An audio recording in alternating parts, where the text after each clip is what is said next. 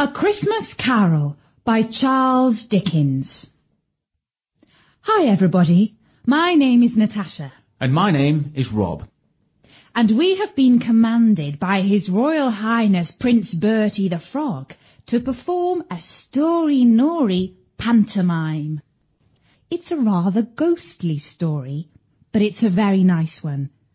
All about the special spirit of Christmas. And so now, Rob and I will perform the first part of A Christmas Carol by Charles Dickens, which has been adapted by Mike Betteridge of the Working Space Theatre Company. God rest ye merry gentlemen, let nothing you dismay.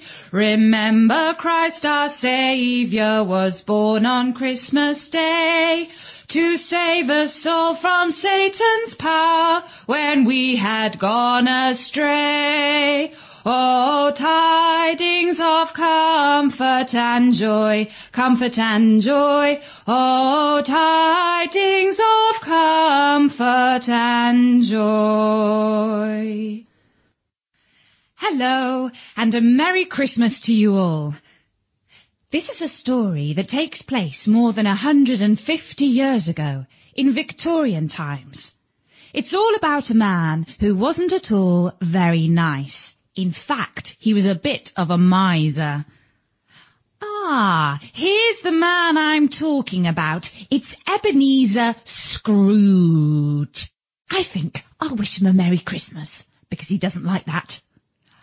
Merry Christmas, Scrooge. Merry Christmas? Bah, humbug.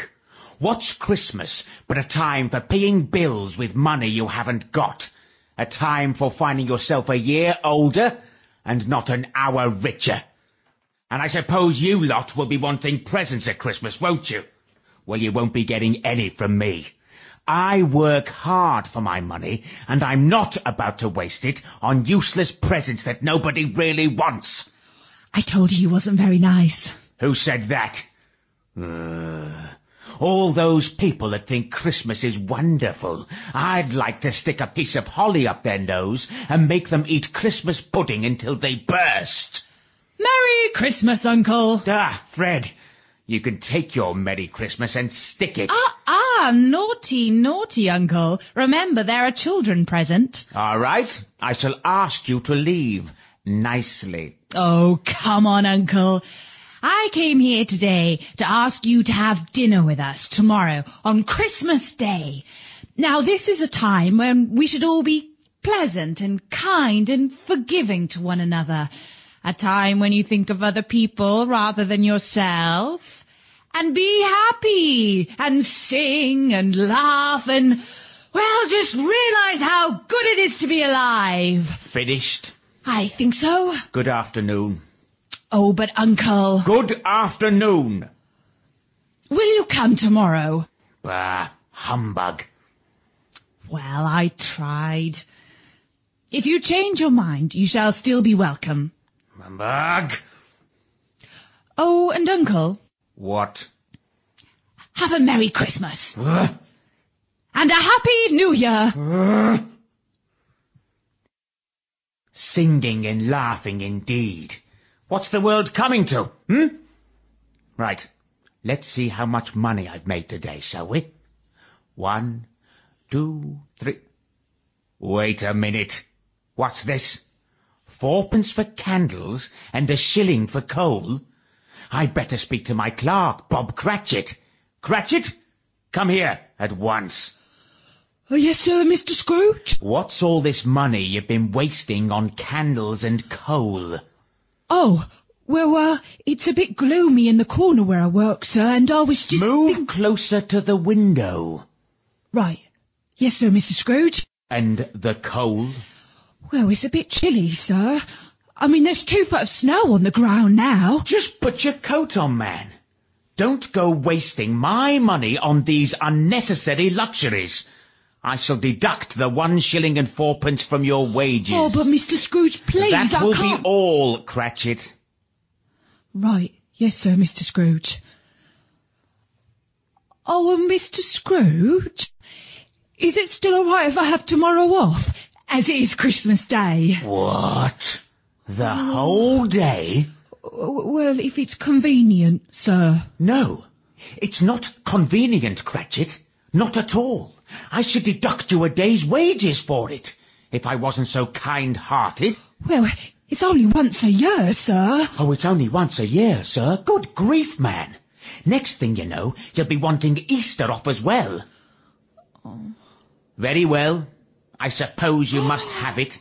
Just make sure you're here earlier the next morning, all right? Oh, thank you, sir.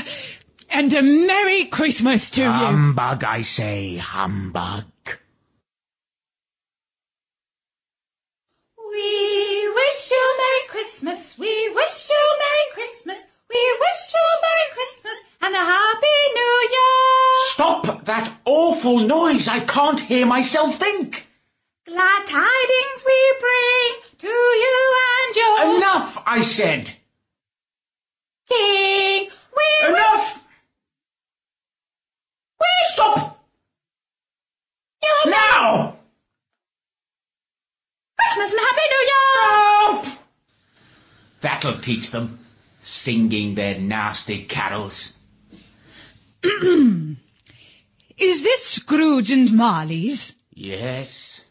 And do I have the pleasure of addressing Mr. Scrooge or Mr. Marley? Mr. Marley was my business partner.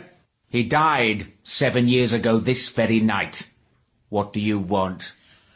Well, Mr. Scrooge, I'm collecting money for all those poor people who have nothing, so we can at least give them a good Christmas. How much can I put you down for? Nothing. Do you mean to say you wish to make a donation but keep your name a secret? Since you ask me what I wish, sir, I wish to be left alone. I don't make merry at Christmas, and I certainly can't afford to make other people merry, particularly idle good-for-nothings who don't have a proper job. It's none of my business. Surely, Mr. Scrooge, it's the business of all of us to bring a little happiness into the world. Well, sir, since you consider it your business, you had better attend to it, and allow me to attend to mine. Good afternoon. But, Mr. Scrooge, without our help, some of these people may not live to see another Christmas. Why should that worry me? If there are less people in the world, there is more of everything for me. But, Mr. Scrooge... That will be all, sir. Bringing a little happiness into the world, indeed. And on my money, if you please. Right, let's see what time it is, shall we? Time to go home and make myself some lovely cheap porridge to eat. Then to bed for an early night, and try to forget about all this awful Christmas nonsense.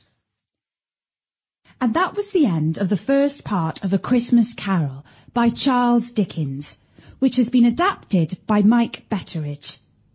For now, from me, Natasha, bye-bye.